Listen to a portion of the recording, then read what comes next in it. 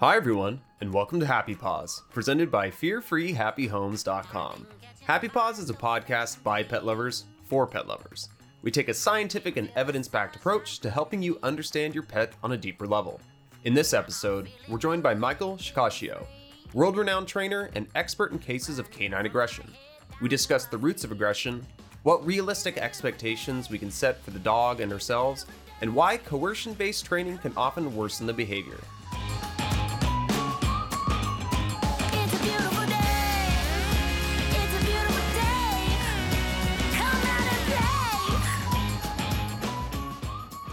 Mike, it's so great for you to join us. I'm so excited to have you on the show. Thanks for having me on. I'm excited to be here.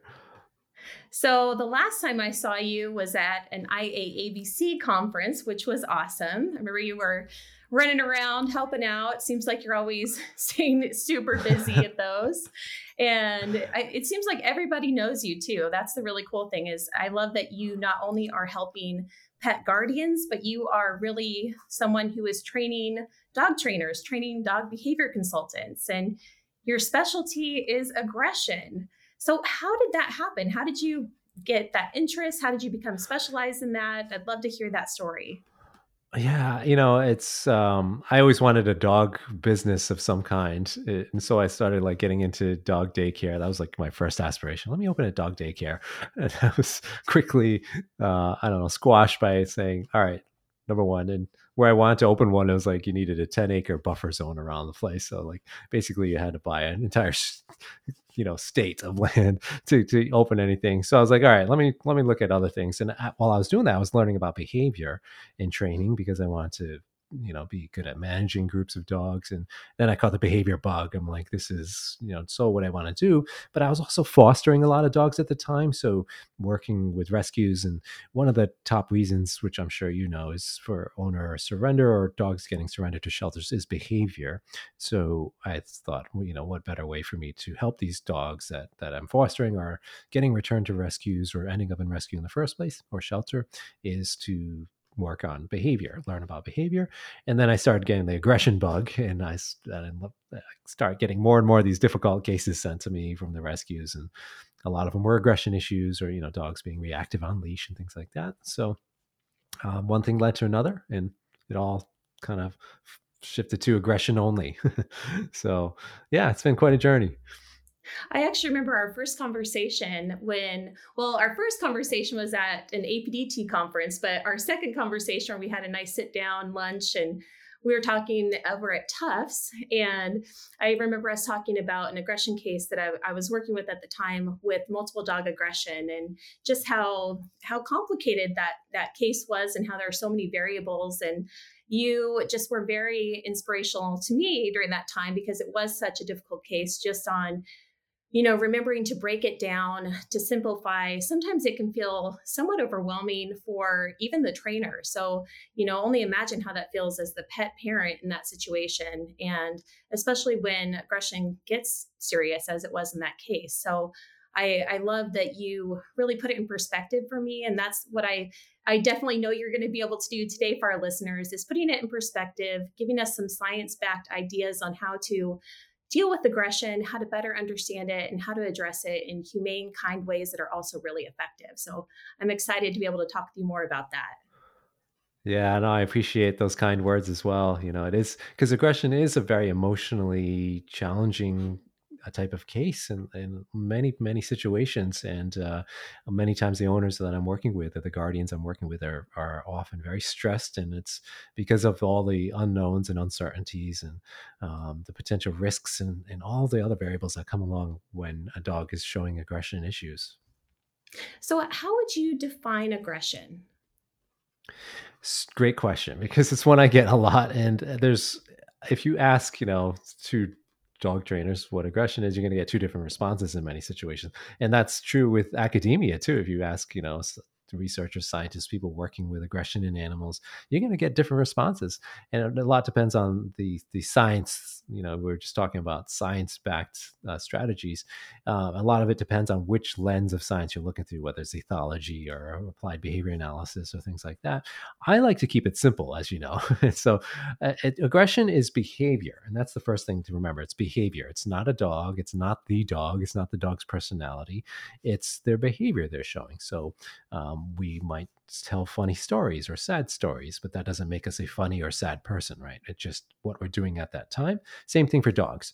They might show aggressive behavior in certain contexts at certain times.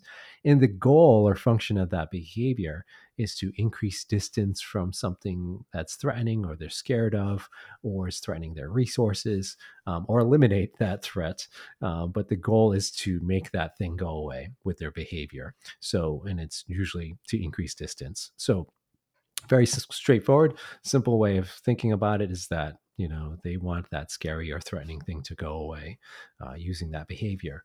There are some exceptions to that, which is dogs that are purpose bred or selected for certain tasks like livestock guardian dogs. They still want the threat to go away, but the underlying emotions or motivations are slightly different in those cases. And then you have, of course, predation, dogs chasing and grabbing things, little critters, poor little critters. But that's the motivation's different. I don't classify that actually as aggressive behavior. It's certainly aggressive to the critter being chased, but it's not.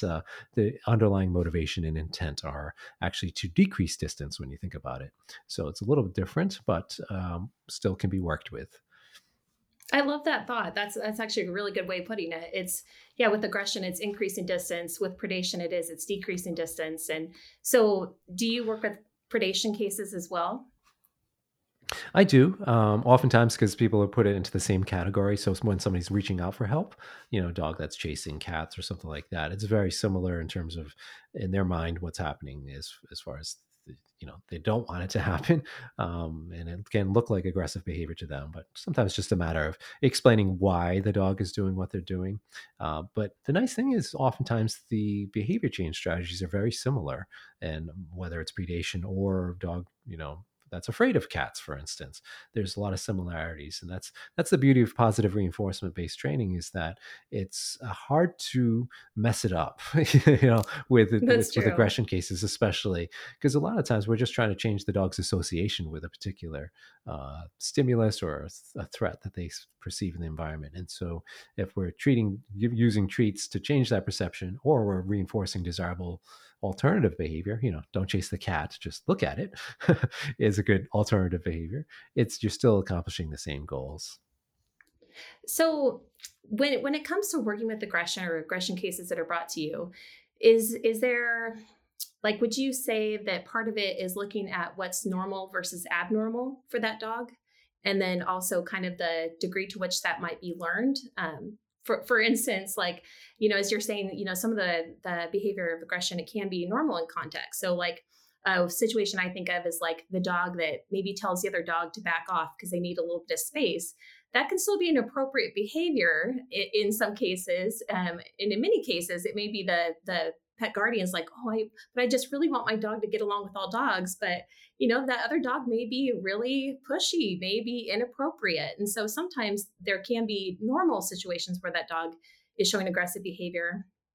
And then, the abnormal side, like, where, the dog maybe is showing it more often or more pronounced. And not that it's abnormal for the dog, because as you said, it becomes just this way that they get what they need in that situation, which can be space. It can be that feeling of relief from that frustration or fear that they feel.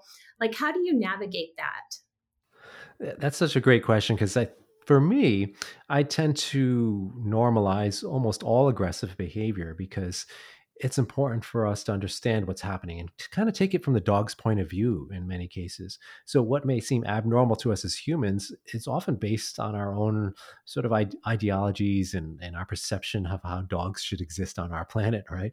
And we put our own sort of rules and expectations on dogs, but oftentimes the aggressive behavior they're displaying is very normal in the sense that it's behavior used to avoid a threat. And if you look at all other species, including humans, we're looking at, if we respond in an aggressive way to a threat, that would be normal in many cases, right? So if somebody, breaks into our home and we yell at them or do other things to make them go away, nobody would say, "Oh, that was abnormal for you to yell at that strange person that walked into your home," right?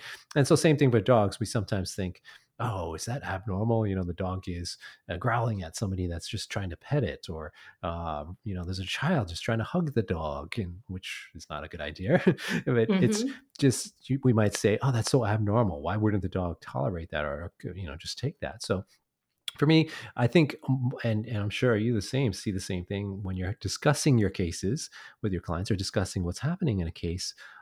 A lot of our job is to explain and normalize what's happening. So then it makes much more sense for that particular client, and then it makes more sense for the treatment plan or the behavior change strategy that we're going to incorporate for that dog. So because again, going back to that emotional piece, right? There's so many emotions in these cases.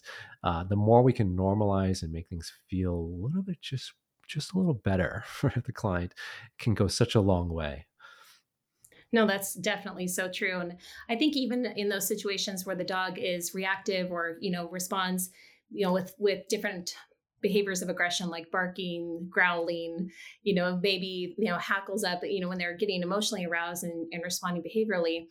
And for that dog that even is, reacting at multiple things, whether it's sounds, it's sights, it's just, has a lot of different, what we as trainers would call triggers. So like different stimuli that they see that are upsetting to them that they respond to.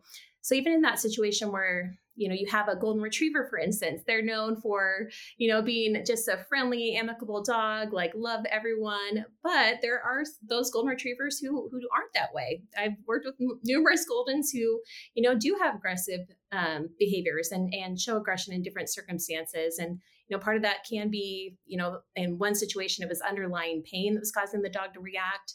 In another, it was like just very, very limited socialization, and especially during that early time of life that is so key for them. So have you had success in being able to help that person normalize understanding their dog, even when the behaviors maybe go outside of the norm of what they expected when they were getting that dog?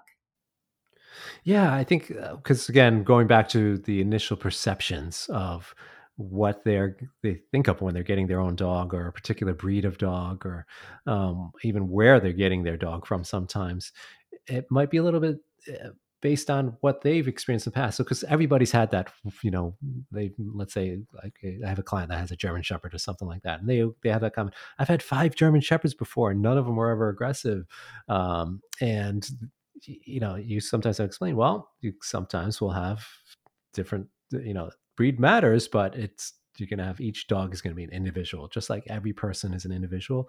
And we can't, generalize the behaviors of a particular breed to that one dog. Does it matter? Sure, but it's not the only thing. So learning, genetics, health, all of those things you mentioned can impact behavior. So for me, it's helping them not just think in terms of abnormal, normal. It's more of understanding all those variables that can impact behavior, how it can impact, how that dog is going to respond when they're threatened by something. So an example, going back to the golden retriever, they might have gotten that dog as a puppy, for instance, 8-week-old golden retriever, great breeder, lovely lines, everything is going well for them. But for that particular dog, it may be just 1 or 2 experiences of a child reaching into their food bowl while the dog is eating as a puppy, and the dog perceives it as a threat. And the next thing you know, the dog growls or, barks at the child, and the child goes away. Guess what the dog, or the puppy, I should say, has just learned. So that's a learning experience for that one particular golden retriever.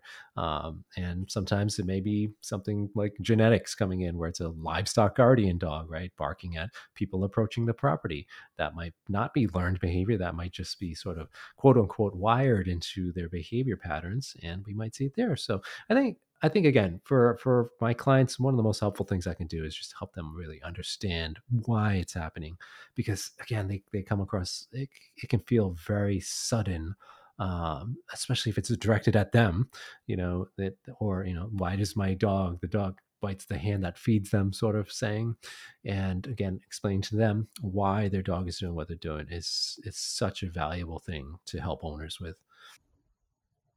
So, what are other things do you think in general people get wrong about aggression? Great question. A broad one, which let me think about this one for a second. I think the most common one is that the dog is sort of being spiteful, or taking things out on them in terms of retribution, or like they're thinking about that. But dogs aren't thinking in terms of ethics, right? They're going to Hmm. be thinking, again, it's much more primitive than that. It's much more where the dog is just perceiving something as a threat or for their own safety in most cases. And so sometimes I see, or like, I'll give you another example, like a intra-household dog aggression case, two dogs fighting in the home. A lot of my clients are like, oh, one's top dog, or one's being alpha, or one's, this and that, all these fallacies that have been dispelled. And their mindset goes to that. They're kind of thinking much more holistically. They're looking at the whole relationship picture, which is important, but sometimes it's more simple. It's much more, uh, the reason for those conflicts are often just contextual. Like there was a resource in between the dogs or something. So it has nothing to do with, which dog considers themselves higher in some mythical hierarchy. It is just situational. It's like, okay, there's something of value in between them. People do it with each other too. So dogs can certainly compete over resources. So I think, again, it's making it more not as complicated as it needs to be, because aggression is a complicated thing for a lot of people starting to start to learn about it or understand it, but it doesn't have to be. Oftentimes it's much more simplistic. So that's probably the number one thing I see, where it complicates things, whereas if we keep it simple, it's a lot easier to understand. So I think it is hard for people, especially when, as you said, it's like biting the hand that feeds you. It's hard to not take it personally sometimes for people when they have this great relationship with their dog, or say that the dog is uncomfortable, they growl or snap. And then soon after, they may come up towards a person and try and repair that relationship. And so it's like, it's mhm. very, I see that kind of confusion, like, why do they growl? Why do they do that? But then they want love right after. Like, how do you explain that scenario? Ooh, yeah. So, and that's a really confusing one for some people, because they're like, I don't get it. It just seems, but that's, dogs are really good about doing that sometimes. They can sometimes, um, they're kind of living in the moment. So yes, they're going to remember those incidents. So if you're listening in and you have a dog that does that, still be careful, exercise caution, because just like people, stress can take a little time, or for the dog to feel a little bit better about the situation. But a lot of dogs are very resilient, just like people. They can have that moment of, a couple in the home, hey, honey, do the dishes. And then 5 minutes later, oh, look, I made you this nice, dessert. And it just, life goes on. So dogs can be very much the same in terms of resiliency. Because here's the thing, aggression can be very offensive towards a human, right? So a dog growls at us, or barks and lunges, or snaps at us, and we're like, oh my gosh, what a vicious animal, right? And that's sometimes what the mind goes to as a human, because we're wired to be afraid of things with teeth, right? And be cautious around things with teeth, especially if it's presented to us in that offensive way. But in the if you flip it around, it's actually quite normal. And we have to be quite thankful of dogs for not going any further in many cases. So the dog growls. Well, thank you for just growling instead of biting me, or snarling, or snapping, or doing anything else instead of biting me. It's a lovely thing. And dogs exercise actually much more restraint than most humans do. One point that you made was about people having this idea of like one dog being the alpha, and one dog being top dog, and this idea of dominance. Like I still think that that's a, even though there's a lot more information out about that, I still think that clients generally think that that's still a thing. So how do you explain that? What's the real truth behind that? Yeah, so it's one of those sort of stories that's been pervasive in the dog training community for quite some time, and it originally started with the alpha wolf studies, which have also been debunked by the original author. And now it's not to say dominance doesn't exist. I do want to put that out there because we don't want to throw it out completely. Dominance is it's a concept that exists in the ethology world, especially. So if you study ethology and you're looking at it, and it's quite simply, it just one of the most simplistic definitions is priority access to a particular resource. So whether it's mating or food resources or something like that. So that's what that means. It doesn't mean that one dog is going to have life resources and access to everything in life over one other dog just because we assign them that alpha role. It is very fluid. It's going to change depending on the resource. It's going to change depending on the dog. And it's so there's no, we want to avoid ascribing like this, you're the leader or you're the number one, because that's puts it in a definitive way, right? It's like saying you're always going to be funny or you're always going to be sad. You're not always sad. You're not always funny, right? And the same thing for dogs. So, because the harmful part of it is when we start using our own behavior or would do certain things to try to establish this mythical dominance over a dog where it makes no sense at all, right? So like pinning the old alpha rolls or pinning the dog on its back, which we of course never recommend, is one of those exact reasons that people can get bitten. So they say, I need to be more dominant because my dog is growling at me. And maybe later on, we tragically discover that the dog has like a hip issue or is in pain, and so the dog is growling because we try to just pet it on the top of their head, which we don't recommend either. But we try to pet the dog, and the dog growls at us, and then we ascribe it as dominance. And then we do what's worse. We're like, oh no, the dog's being dominant, so now I've got to pin the dog on the back to show him I'm boss. And the dog's already in pain and we're just making it worse. So you can see this sort of really awful spiraling of events that gets worse and worse. And we're doing it in the name of dominance. So that's one of the most significant issues I see is it's what people do in the name of trying to be quote unquote alpha or dominant over their dog by following things they might have read about or seen on TV and things like that. So yeah, if somebody's bringing up that issue, that word or that question to me, I'll quickly explain it to them, but I don't generally go too far into many rabbit holes because I think just that concept alone can take a little time during a consult, as you know, and we want to be efficient with our time. So for me, unless I feel like it's really impacting the case, I don't, somebody will say like, I need to be more dominant, or if they're not doing anything, then I'll be like, no, you don't need to do that. Don't worry about that. Well, I've got a much friendlier strategy for you. So, and then I just continue on with that line of thinking. I love that. Same positive. A question I have is, first of all, what are the risks? I think that's important to talk about the risks of using a more dominance or like force-based approach with dogs. Like what would be the risk of doing a stare down with your dog or doing like the hold downs or the rolls, things like that would be more in that line of training? If the easiest way for me to answer that is that think about what causes many aggressive behaviors in dogs in the first place. So if you look at a dog that is has issues with handling, so people touching it or touching the collar or harness, or we've got a dog that's growling because they're on the couch, and then we go try to remove the dog from the couch or something like that. All of that is how you can actually create aggressive behavior. And so the similarities there with pinning a dog down or staring it in the face or, all these things that are almost exactly the same as how we actually can create aggressive behavior. That's the number one reason why we want to avoid it, because quite often we are going to either make the situation worse or start new issues. So the dog might be like, okay, I don't want you taking me off the couch. So that's one reason I'm going to growl at you. But I also don't want you pinning me. So now I've found another reason to growl at you. I don't want you staring me in the face with this whole eye stare thing. Because primates and dogs are wired differently when it comes to looking at each other in the eyes, right? Yes, definitely. And humans have different reasons to look each other in the eye. So it's very offensive to dogs, and then the dog might be saying, okay, now I've got another reason to growl at you, because I don't know, the dog's not thinking, they're just trying to be dominant over me. They're thinking you're threatening me, or you're doing something that's either painful or aversive or scary, and now I need to respond to preserve my own safety.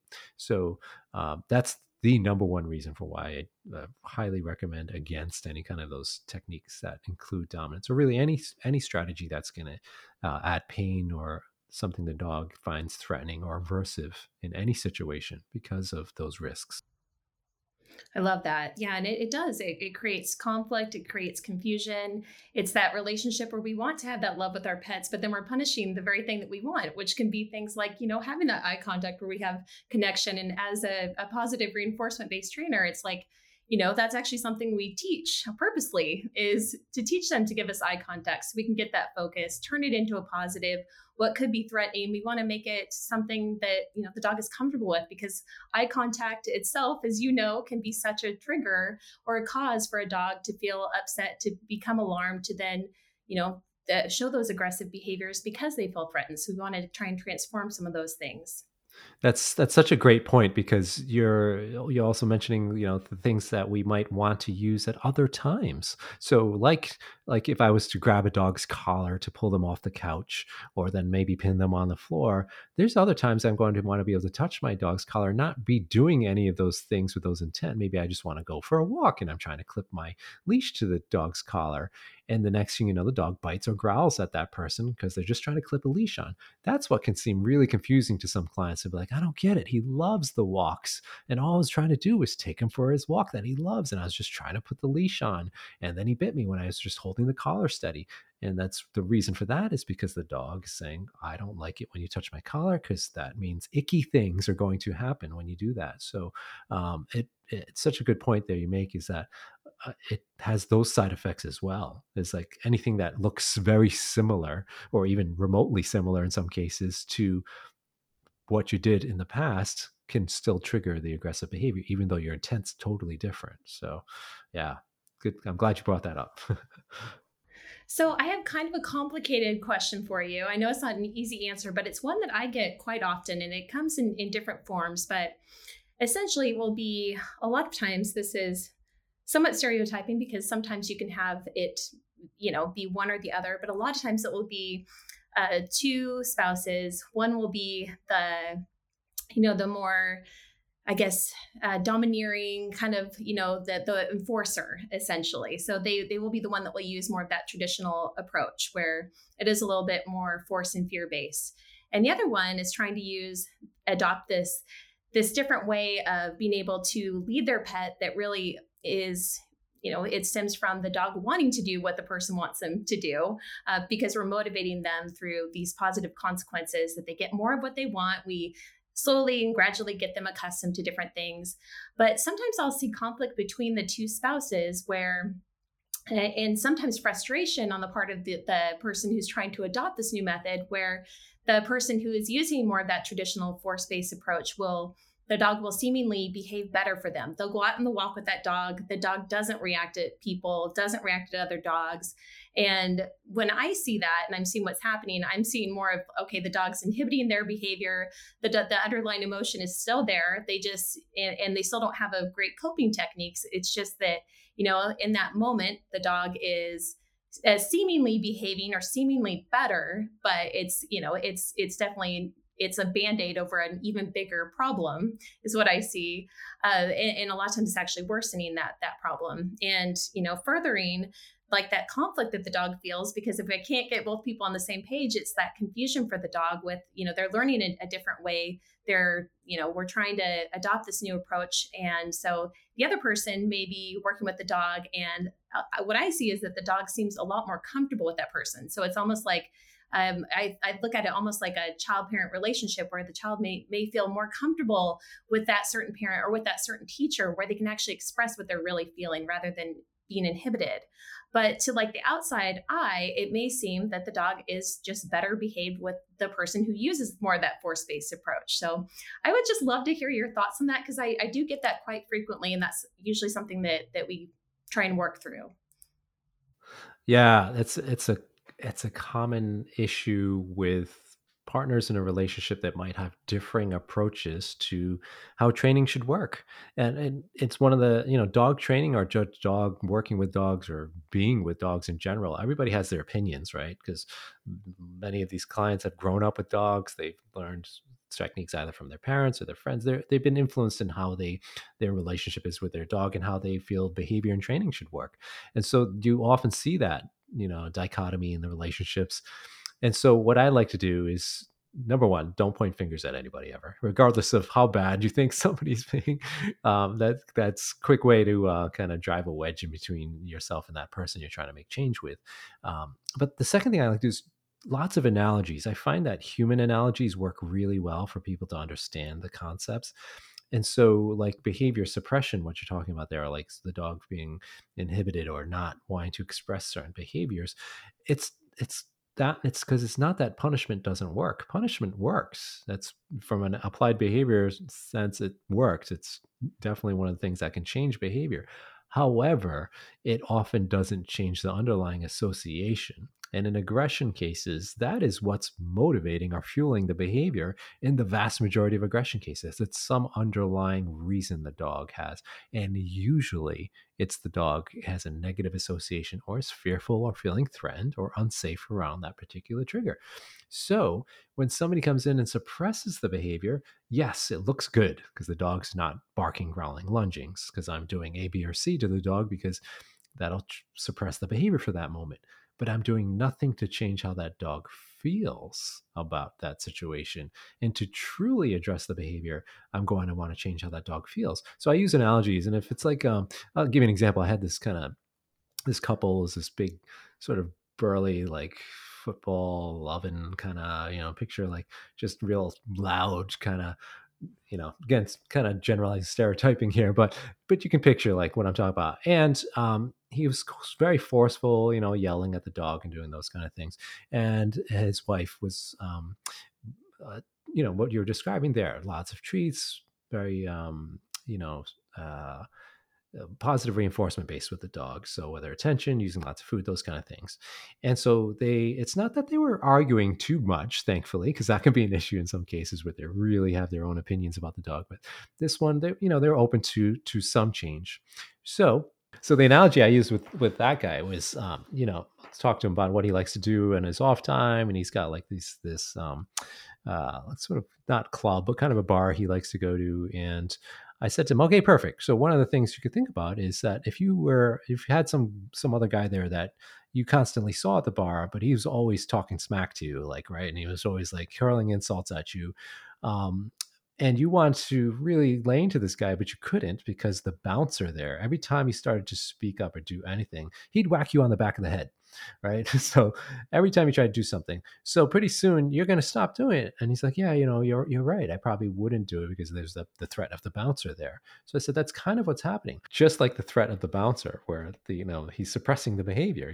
He's making it where you're not actually doing it. Or you can just interchange bouncer with somebody, a law enforcement officer standing there watching you. But this person's actually smacking you in the back of the head every time you try to do something. Now, if you were to change it up where this other guy is, every time you do a behavior that is reasonable, you extend a hand to shake that person's hand to try to make things better.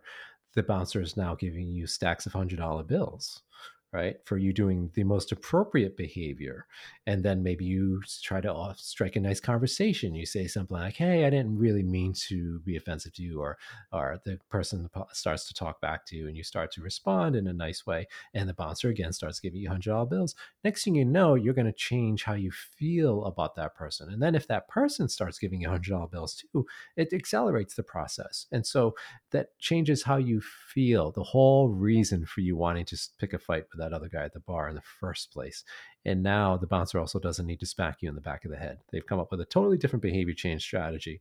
So I find that those kind of analogies really help clients grasp the concept, but without putting any blame on anybody, without saying you're doing wrong or you're doing this or you stop doing that. You can just use those analogies, and it often, not every time, but often will help to change the client's perception of it. So say that you have a client that comes in and they say, hey, I want you to fix my dog's aggression. I want you to cure it. But what do you say to that? Like, is that something that can be cured or totally just fixed and resolved and it's done with? So more analogies. It's just like what I try to think of. I ask them, do you have any habits or behaviors or hobbies or things like that? And they'll give me an answer. Maybe they've smoked cigarettes for a long time or something like that. And so I'll say, you know, it's a behavior that we can work with to extinguish. So we try to get you to stop smoking cigarettes, right? But that is always there in your repertoire. It's not like you're going to forget how to pick up a cigarette or light a cigarette. You're always going to remember how to do that. And there may be situations that present themselves where you're going to have a terrible urge to pick up a cigarette again, right? And so we never get rid of the behavior or eliminate or fix it, right? We make it much less likely, though. So same thing for the aggression. But here's the thing with aggression is that it's again a normal response for the vast majority of all animals living on this planet to respond to a threat, or else we wouldn't survive, right? So if we didn't use aggression every once in a while in our lives, we actually have a less likely chance of survival because of when we need it. Somebody comes up to you and is ready to punch you in the face in the street because they don't like the way you looked at them or something like that. We may need to respond aggressively to that threat, if we don't have that flight option. So fight flight just for dogs, just like in dogs. If you remove that flight option, you're often just left with the fight option. You can freeze or fidget and do some of the other F's, but you might choose to fight, and that's going to be a very normal response for you as the human. And the same thing for dogs. So when somebody says, I want to fix this behavior, I will explain to them that it's, again, normal adaptive coping mechanism for any animal when they are threatened or feeling threatened by stimulus. So I think it's important to understand it's never cured or fixed because it's normal behavior. It's in our repertoire. We just, again, set them up for success by making it much less likely for them ever feeling the need to display aggression. And we do that by changing how they feel about that particular thing. Uncle Bob walking through the front door is not a bad thing anymore for you. In fact, it's a good thing when Uncle Bob comes through the front door because he's always bringing treats or he's predicting treats or something good happening, and he's no longer a threat. So now what we've done, it may seem like we've fixed, big air quotes there, fixed the issue, but it's actually, we're just reducing the likelihood of the dog going after Uncle Bob based on what we've done for training and, of course, managing the scenario well. So, how does having a realistic expectation come into training? So, for instance, say that you have someone that says, "Hey, my dog is aggressive with other dogs, but I want them to go to doggy daycare. I want them to go to the dog park, or I'm, merging households with some other dogs, and they haven't had these, a great history with other dogs." Or say it's the dog that is fearful and, reactive towards people and shows some aggressive behavior. And they want the dog to be able to be okay with everybody that comes in. They have kids, they have their kids' friends. And I definitely have felt that myself where I'm trying to set these realistic expectations for people. Like how does that come into play when it comes to what you do? Yeah, it's really important especially for anybody that's a professional listening in. This is a big one for you guys. It's so important to set realistic expectations because if you don't, you run the risk of feeling like you're a failure or getting that burnout or compassion fatigue that many of us get as professionals in this industry. And because the reason why is because your client might have a very lofty goal or expectation, whereas you are seeing it in a different light for that particular case and what might be reasonable for them to achieve based on your experience with those types of cases. So, and that can be quite damaging to not only the case, but your relationship with that owner if they're on a completely different page. So one of the most important things you can do is get on the same page with your client as far as expectations. So you ask questions, what would you like to see happen in this case? What would a desirable outcome be for you? And then you also ask about their lifestyle. So sometimes you do have to get into some personal questions, but how often do you have visitors? What do you see for your dog? Do you see, a lot of other interactions? And how much time do you have to spend, working on this issue? How reasonable is it for you to manage this during this whole journey with your dog? And so by asking those questions, now you start to set some parameters, again, without necessarily criticizing the client for something they may not see in the same light as you. You get on the same page, and now we're kind of working towards the same mutual goal. And sometimes our jobs, again, as trainers and consultants, is to help a client sometimes realize what might be reasonable and how behavior works, really. So for the dog, you were just talking about that, just, they've injured other dogs, and maybe they have had a dog park experience and they've injured other dogs. And the client's like, let's just go back. I just want him to be able to go back to the dog park or dog daycare, or, be a therapy dog, or kind of have these really lofty expectations. It may not be reasonable for that particular dog. So my job as the consultant would be to explain, what would be reasonable, what maybe.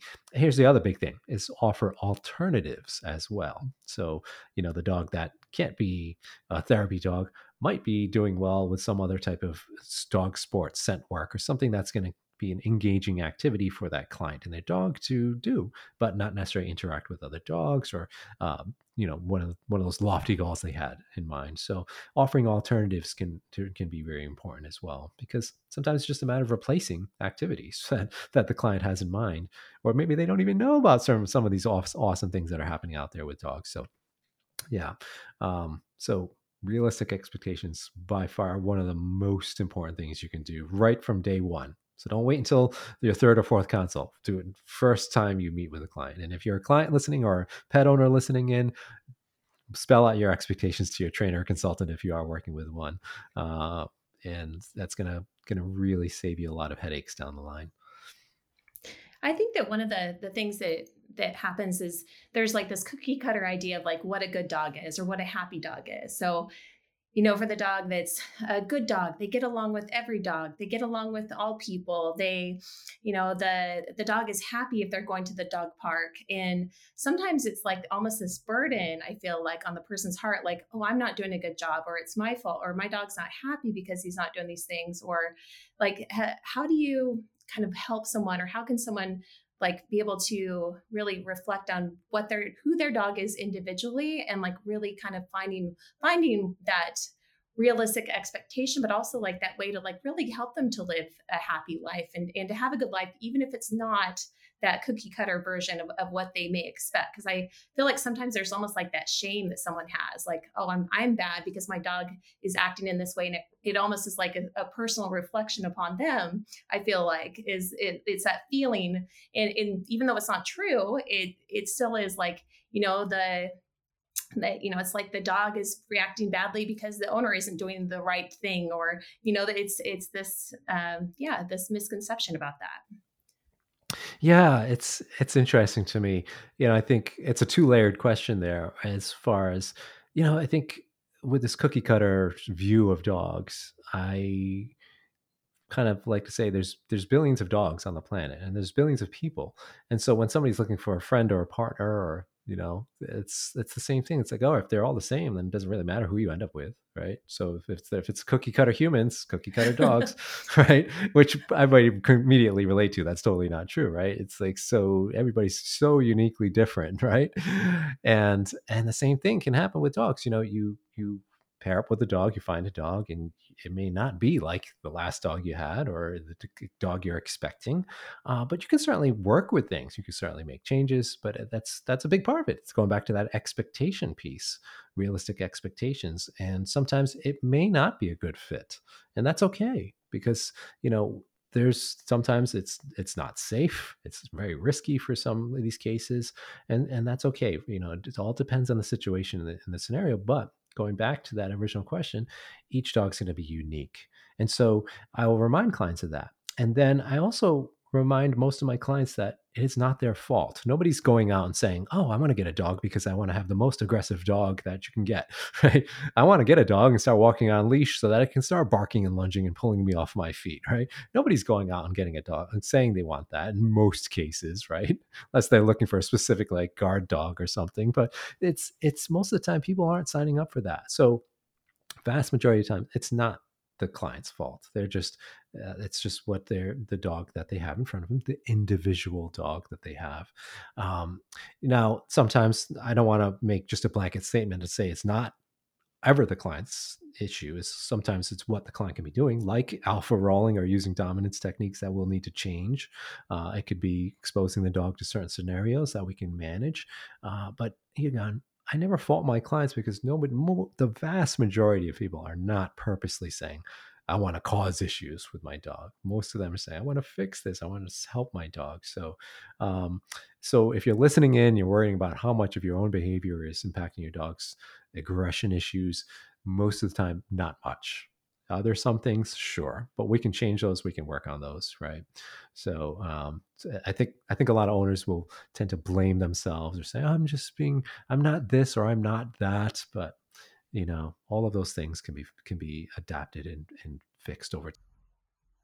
That's so well said. I love that. And it really does. It removes that shame, because I feel like so many times too, it's like that's what keeps a person from taking their dog out on the walk, or that keeps them from going to the trainer or the behavior consultant, or even talking to their vet about some of the behavior issues that they're having, is because it almost feels like sometimes it's that idea that's like a personal reflection on their own failure, when, as you said, there are so many different factors. And a question I have for you, one scenario I find fairly common is the person who has a reactive dog when they go out on walks. And for them, it's a very public display of aggression, where the dog is barking, spinning, lunging, kind of going crazy at the end of the leash. So a couple of questions on this, since it is so common. First of all, how do you help that person to feel better? Because I've found that a lot of times they have so much shame, they're so embarrassed, it's so stressful for them. How do you help them to stay calm and relax in that situation, to have better perspective? And then secondly, if you could just give us a few tips of what a person who has a dog and that behaves in that way, just what they may try with their dog that could be really helpful to start off with. Yeah, I think the number one thing to do is first make sure that owner feels safe in the first place. Because if they don't feel safe, meaning in both emotionally and physically, then they're not going to want to go out there. And that's normal. It's very normal not to want to put yourself in a situation. Same thing for our dogs, right? They don't want to put themselves in a situation that's unsafe. And when I say unsafe, maybe they've been physically pulled down to the ground, or the dog's redirected and bitten them, or it's just a tough time physically, but also emotionally. It can be very embarrassing. It's like, the dog's barking and lunging, everybody's like looking at you like, what's wrong with your dog? Or they give you comments like, you need to train your dog, and all these things that can happen. And so you end up avoiding the walks, right? Because of this safety issue, right? So I want to make sure I set things up to be as safe as possible from both of those angles. And so I'll scout out locations, or I'll work with the client in places that are very safe in both of those aspects, whether it's starting inside their house or just in their driveway or their backyard, and working on loose leash walking skills or things like that.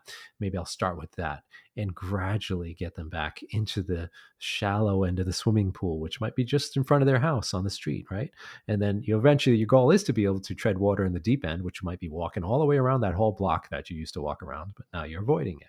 So safety is very, very important. The next thing I do is often model what I want them to do rather than them having to do it. So if they feel they're not feeling safe about it, I will say, okay, if the dog's okay with me doing it, I will work with the dog on leash and sort of show them what to do first and say, here, look, your dog's being successful here. Now I think you'll be able to do it. So I think modeling and showing them that their dog can be successful is important. And as trainers, we should be able to set things up as best we can to set that dog up for success, so we don't see any kind of reactive behavior.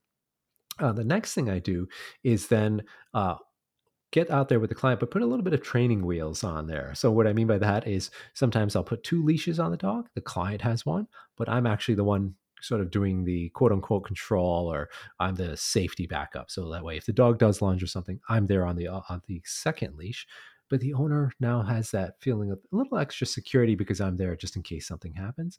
But the second leash actually is what's very much keeping everything's much more safer for that client. So that the clients sometimes feel like, oh, I am doing this, and the leash is loose, and my dog's not reacting. This is great. And so eventually you let them, kind of handle the lead and take control. So baby steps can go a long way for those clients that are, especially when they're super embarrassed about it. And it's tricky because if you're a trainer or pro listening, it's very, very important to remember that there's 2 ends of the leash. And not only do we have to take the dog's safety into consideration, but the humans as well. So remember to concentrate on both ends of the leash, right? I love that. I love that too, how that really goes into fear free, where it's not only the physical safety, but also the emotional safety for not only the dog, but also for the person. That's such a good point.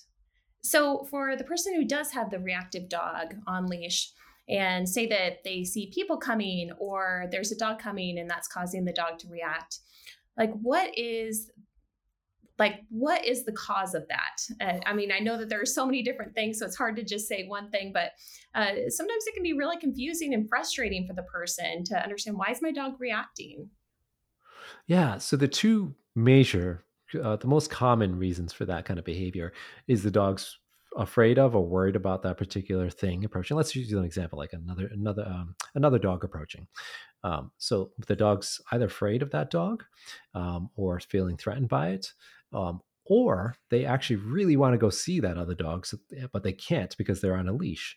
So one is fear. What the first part I was talking about is fear based. The second part could be frustration based. The dog physically can't get to that thing. And that's the issue with leashes or barriers. They can often cause additional concerns with frustration, because the dog can't accomplish the goal. That's the definition of frustration, right? Dog can't physically get to accomplish their task that they have in mind. So, and the same thing with fear. If we have a leash on, we're removing that flight option. So the dog can no longer get away from the particular thing, especially if us as humans aren't noticing that and we continue moving towards that other dog. It's making things much worse. So the dog's saying, kind of, if I was to say what the dog was thinking, they're probably thinking, oh gosh, now I can't get away from this thing. So I guess I'm just going to have to bark and lunge at this other dog. And that makes them go away because my owner is usually going to pull me away, or the other dog's going to say, ooh, okay, I'll move away. So, so those are the two major kind of common reasons for that. But then the most common exacerbating factor is the leash itself. And then what people do with the leash, right? We as humans naturally start to tighten up on the leash, or we get more worried.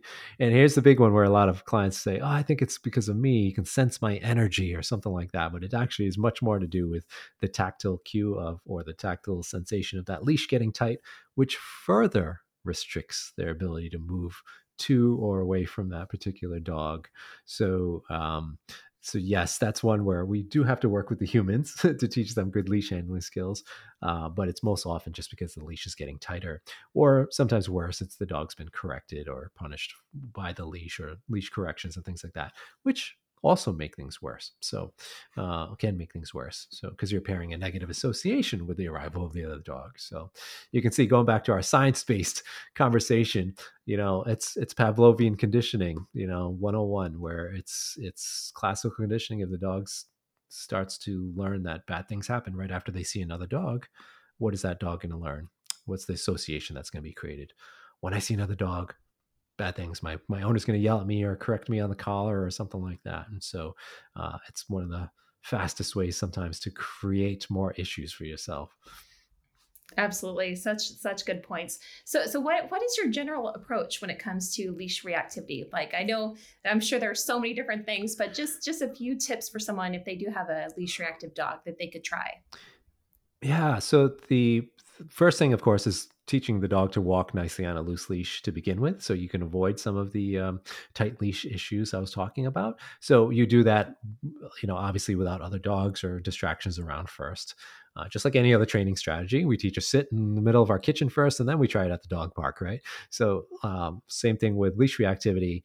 Got to get the loose leash walking skills down to at least, it doesn't have to be perfect. No, it doesn't have to be perfect heel position or anything like that. We just want the owner to feel comfortable handling the leash, but also to remove that tightness on that leash and that tension that happens a lot. So that's first and foremost. The second thing is really the strategy of teaching your dog what you want it to do instead.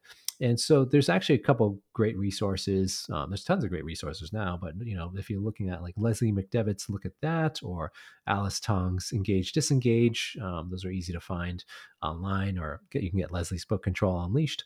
And they deal with very basic, simple strategies of, let's just teach your dog to look at the thing and then look back at you for the treat, right? So you're teaching the dog, instead of barking, lunging, growling, snarling, snapping, or trying to bite, just look and then look back at me. That's all you got to do. So two things happen. Your dog is learning this new behavior, just look and look back. And the second thing that's happening is your dog's learning this new association that, wait a second, every time I see another dog, I get a treat. there's another dog and I got another treat. Okay, so other dogs predict treats. So there's two things happening at the same time. Now, the secret sauce isn't so secret at all. It's just about making sure you're setting your dog up for success. So distance, duration, and intensity are the three variables we can control. So I'll go over those real quick. Distance is how far, obviously, you are. So you might need 10 yards or 50 yards or 500 yards away from another dog, but that's okay. You start at that point and always work further from that, because eventually you're going to be able to get closer and closer with each session. Duration is how long you work with the dog for. So if you're working around other dogs, I generally recommend no more than like 20 minutes of exposure, and that's with lots of breaks in between. It's going to vary depending on the dog. Some dogs can handle 20 seconds for your first session, and some can handle much longer, but premium level before your dog gets full of treats or kind of you get bored or the dog gets bored is to about 20 minutes. And then the intensity is the last thing you can control. So if you've got a puppy sleeping on their dog bed from 20 yards away, you won't need that much distance maybe than a dog that is barking and lunging at your dog from 20 yards away. You might need to be 40 yards away. So watching the intensity of what that other dog is doing, and it could be subtle, it could be like the other dog just hard staring at your dog or looking in a certain way that we might want to pay attention to. So you can control those three things: distance, intensity, duration. So as the pet owner or guardian, our goal is to make sure we're setting the stage for success for our dogs. Then you're going to be able to go to what I was just talking about. Treat your dog for noticing those things. Mark and reinforce is really the proper terminology there, but so you can mark the dog good every time you see another dog. They'll start to learn what that word means. They'll look back at you for the food because they know it's predictive of when they hear that word good. And so that new association is created. See other dog, my owner says good, then I get a treat. See other dog, my owner says good, then I get a treat. And that's generally the tried and true method that I've worked most of my cases with. There's of course variations depending on the dog, if they take food or not, and a lot of other variables like that. But that, if you're listening in, try that first because it works most of the time. I really like how you talk too about setting the dog up for success. And I think that that's so key in so many different areas of our pet's life. But one aspect I was thinking about is the dog that is perhaps aggressive to certain strangers or people outside of their family. And so it can be, sudden movements or the person coming in to pet them. And maybe it's at the front door if they're taking the dog out. How do you help the person to be able to better manage their pet's environment to prevent basically putting the dog in that deep water, kind of putting them in the deep end of the pool and, to that point where they need to react? Like, how do you, what are some things that people can think about in order to better protect their pet? Yeah, so good question. It's for me, one of the first questions I ask a client or think about or kind of brainstorm with the client is, does your dog actually need to do this right now while you're kind of working through this whole issue, right? So does your dog need to go for a walk around the block every single day? Because sometimes the client, they just have the best interest of their dog in mind, and they've had it maybe ingrained into them that exercise will exercise, right? A tired dog is a good dog, but that's not always true. A tired dog can be a stressed dog as well. So like that dog going out on the walks, it might seem tired, but it could be just ultra stressed from stepping out into that war zone that they have to deal with every day. And so it might be our job as trainers to offer an alternative activity for the time being. Let's get you out of drowning in that deep end every single day. Let's get you back out to the shallow end, or not even in the pool at all right now. And let's get you doing something else. Let's take up some running or some other exercise that's going to be helpful. So your dog might do like some scent work in the backyard, some enrichment games, scattering treats around, teaching your dog how to find things, training, agility, all these things that can happen right in your own space without having to go for walks. And guess what's going to happen? Your dog's going to be less stressed and more happy. So that's definitely something to consider, is alternative strategies when it comes to management. So the other thing to do is consider the client's environment, because it's not always possible, right? So I think some of the listeners might be living in a city, right? If you live in a big city like LA or something like that, and you're like, oh gosh, Mike, that sounds great, but my dog's got to go out to pee or poop, and I live in an apartment high-rise building. What do you do then? And so I often work a lot with my clients on handling strategies, so teaching them good handling skills for their dog, because there's a lot of different things you can do to help your dogs with their in those environments. like distractions using treats, or how they handle the leash, or how they use in the environment to prevent the dog from actually seeing something in the first place. So just like defensive driving, it's going to be different in LA versus if you're in the hillside of Kentucky or something like that. It's going to be much different, the level of handling or defensive driving you need to do. Same thing for your dog. So if I've got a client in that kind of environment where it's very difficult to manage things, I'll work with them on proactive handling for those situations, whether it's when people come over or when people are, you have to take the dog out for a walk or a potty break or something like that. There's almost always a solution to help them. And then I'm sure on your side of the coin, Mikhail, is you talk about a lot, and at least with your colleagues, the behavior meds might need to be incorporated. So situational meds or durational meds can often be very helpful for our clients as well when the environment's very difficult to manage. So there's multiple ways to address dogs when it comes to changing the environment and managing it, especially when it's difficult.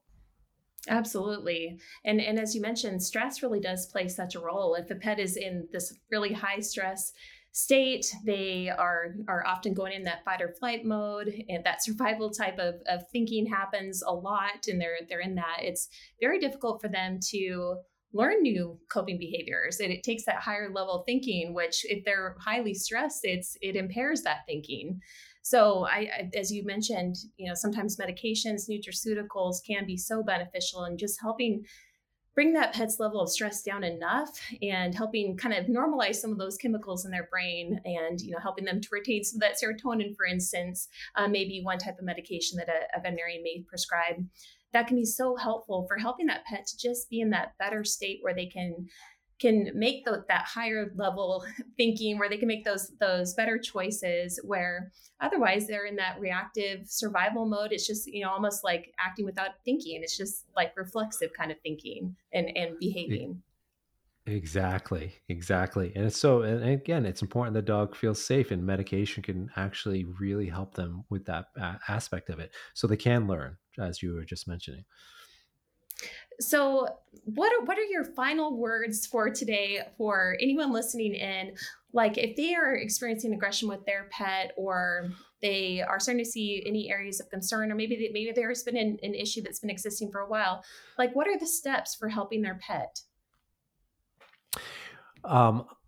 Most important thing is to learn the terminology that trainers use when they're talking about behavior change, because it's buyer beware kind of when it comes to dog training. There's no regulation in our industry, and so at this point anyways, or very little.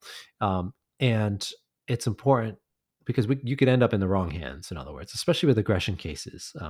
It's high stakes because not only is it risky from a liability, injury, all those standpoints, even criminal aspects these days in some rare cases, but you have to consider that. So you really want the best for your dog. I'm sure even if it was an aggression case, you'd want the best for your dog, of course. But if with aggression case, you really have to consider that, because if you end up in the wrong hands with the wrong advice, you often see things get much worse. And unfortunately, as trainers, we see that a lot. We see it coming from other trainers. We take on cases, and sometimes you see like really detrimental things being done. So for the listeners, that if you're experiencing it with your own dog, learn how to find the right resources, the right help. So there's many organizations that certify trainers in behavior consulting and working with aggression cases, like the IAABC. Certainly look at veterinary behaviorist. DACVB is a great organization. There's not enough of them, but they're using the terminology and language you're using for it. You're looking for positive reinforcement-based solutions and strategies for aggression. And that's probably the most important advice I can give, because once you know how to look for the help and where to look for the help and how to filter that information, then you're setting yourself up for success, because that's the most common issue I see, is that people are desperate for help, and they're just going to, if somebody's offering help, you're usually like, oh, okay, great, this person's a trainer. Just like saying this person's a doctor, right? But if somebody's a doctor, unfortunately, medicine is heavily regulated in many ways. But if it wasn't, can you imagine, I treat your, migraine headaches with, science and medicine. And then the next doctor's like, I train it with a hammer. If I slap you on the head with a hammer enough times, it'll stop your headache. And so which one are you going to go to? If you didn't know any better, you'd be like, oh, that hammer one sounds great because it's cheaper and it's faster and it's, it probably works, right? But that's why it's important to be a consumer. And so doing a little research is very, very important to do before you jump into working with any trainer. That's a really, really good point. So I as you mentioned, a lot of trainers, like yourself, like myself, will have those dogs that have gone through other training that actually a lot of times can actually make it worse. So in my experience, it's, the dog was put on a corrective collar and corrected every time for growling or for having a reaction, or the dog was put in a shock collar for reacting at other dogs. And it may have seemed better seemingly to the person because that bad behavior stopped. But I think that's where it also is so important to look at the dog's body language. Like even watching some of the TV shows, if you turn off the sound, you just look at the dog's body language and really study up on what the dog is saying through their body language. You can see that dog is highly stressed. They aren't happy. It's this state of like learned helplessness or tonic immobility where it's almost like that state where they just, it's so overwhelmed. They just don't even know how to like what to do. They can't even move. And it's so important to be able to recognize those signs and to really, what I've talked with people a lot about is just being able to listen to their gut feeling on a situation, because almost always that person, it's hard because you have this person saying, I'm a professional, I'm a dog trainer. But as you said, you can call yourselves that without a certification. And, those trainers and behavior consultants who do go above and beyond to get that education, to continue learning, to have this code of ethics that they go by, it's so important to be able to find them. But there is such a difference between one professional compared to another. And so are there certain tools or techniques that you would recommend against? And also what should a person be looking for in terms of what they want for their dog?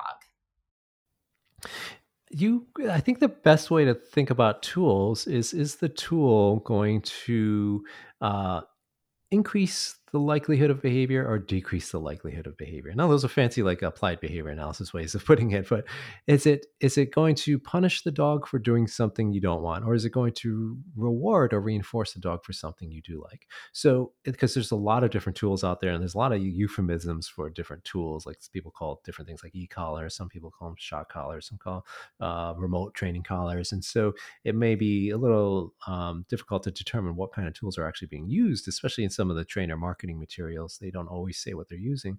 So look for language that says, good questions to ask is two questions. What do you do if my dog does something right? And what do you do if my dog does something wrong? And you don't have to even define what right or wrong is, right? Because you have in your own mind, but that person might have in their own mind what right or wrong is. And you're going to get the response. Well, if your dog does something wrong, I'm going to correct it, or I'm going to say, no, I'm going to use this tool or that tool. And that'll give you your answer. The trainers you want to use or look for are going to be focusing on what your dog does right and reinforcing those things. But they're going to be knowledgeable enough to set the stage for success. So that way your dog doesn't have to reach for the quote unquote wrong behavior. And so somebody that really knows what they're doing is going to be able to set that environment well and look to reinforce the dogs. And then, of course, changing the associations. So through positive reinforcement, food, toys, play, all of those things, using their nose, olfactory, enrichment, all those, things that are the dogs like is what you want to use rather than what the dog's trying to avoid, right? So I know that you are really good about really being able to collaborate with the pet's veterinarian and really being able to come up with a plan and working on that together. Why is that so important when a person is looking at addressing an issue like aggression to work with the pet's vet? Yeah, I'm so glad you brought that up because one of the most common types of aggression cases is underlying medical issues or pain. And it can be really tragic. Again, going back to that example I gave of the alpha rolls of a dog that has an ear infection or something like that growls at us because they don't want to be touched. Oftentimes, because dogs, animals in general, are pretty stoic. They're pretty good about saying, I'm not in pain here, because they mask it pretty well in a lot of cases. It's not, and it's also not obvious to us, and including professionals. Sometimes we miss it. We don't see the underlying issues going on. And if we don't properly diagnose that, or if the veterinarian isn't involved to properly diagnose that, we might be missing a big piece of the overall picture. So if a dog's got, let's say, an ACL issue and we're not noticing it, we don't notice the subtle gait changes or issues with holding weight on a certain leg more than the other, and the dog is growling or biting people, just touch it or pet it or go near it, we're never going to really fix the issue unless we fix that underlying health issue, right? If the dog's in pain, then it doesn't matter how good of the training you do. You might make small little changes, but it's never going to fix the issue, the root cause of the issue. Just like fear, pain is a significant driver of behavior, and I would argue sometimes more so than fear, right? Because pain it's very reflexive type of response where you're going to see when a dog is in pain, or any animal. So that's why so important to be working as a team with a veterinarian or a veterinary professional, veterinary behaviors. The fear-free folks, of course, are what I recommend all the time, because they also understand behavior. And that's the thing with the veterinary profession, is that not everyone is well versed in behavior. There's some teaching about it in the veterinary schools nowadays, but there's more specialists or people that focus on it more, just like the human medical profession. You have doctors that are specialists. So I encourage somebody that has some behavior background or veterinary behaviors, and you work in conjunction as a team, pet, vet, and then the pet's owner, the vet, and then the trainer, right? As a team, sort of as this trilogy to uncover all of the issues to make sure you're doing the best for that dog. And so definitely a vast majority of aggression cases, I'm referring to a vet to just rule out underlying medical conditions, make sure the dog is healthy and there's nothing going on fueling that behavior. And sometimes even then, we continue along. We might need to continue more exams. And so be prepared for that too. If you're a pet owner that's experiencing aggression issues, something to think about. It's just, that awareness that, yes, the vet is probably going to be, and I would recommend being involved in this whole process, because they can often not only help with the diagnosing of things, but also behavior medication if that conversation comes into play. So helpful, Mike. Any final words of wisdom for our listeners? Yes, there's help out there. So I, a lot of people are struggling, like not sure what to do. I think the awareness that dog training and behavior help is available is certainly much more mainstream than it was 10 years ago. But still, I find that some clients might think of dog training as sit down, stay, come, walk nicely on a leash. But there are people that specialize or focus on this behavior, these behavioral issues like separation anxiety or aggression. So there's help out there for you. So just gotta do your research, dig into the right resources, look at fear-free resources. There's plenty of certified trainers that understand behavior. You can check out the IWBC, CCPDT. Again, just screen for background and credentials and the wording you're looking for, because there's help out there. So you are not alone. Well, I know you've helped a lot of people today. Thank you so much, Mike. Such a pleasure and a joy to be able to talk with you again. Thanks so much for having me. It was a great conversation. Thank you for joining us for Happy Paws. We hope you continue tuning in every 2 weeks as we explore more about your pets. On the next episode, we're joined by Tabitha Kucera, licensed veterinary technician and a leading voice in cat behavior and enrichment. We'll be talking about ways you can connect more deeply with your cat, how to give them the enriching life they deserve, and of course, some useful tips to improve both of your lives. Make sure you subscribe to avoid missing out on any upcoming Happy Paws episodes. And if you enjoyed this episode, we'd love it if you took a minute and left us a review. For more content like this and much more, visit us at fearfreehappyhomes.com. Our music is by 310. That's number 3, the word 1, and the word O. Follow them on Instagram at 310official and listen to them on Spotify or wherever else you find your music.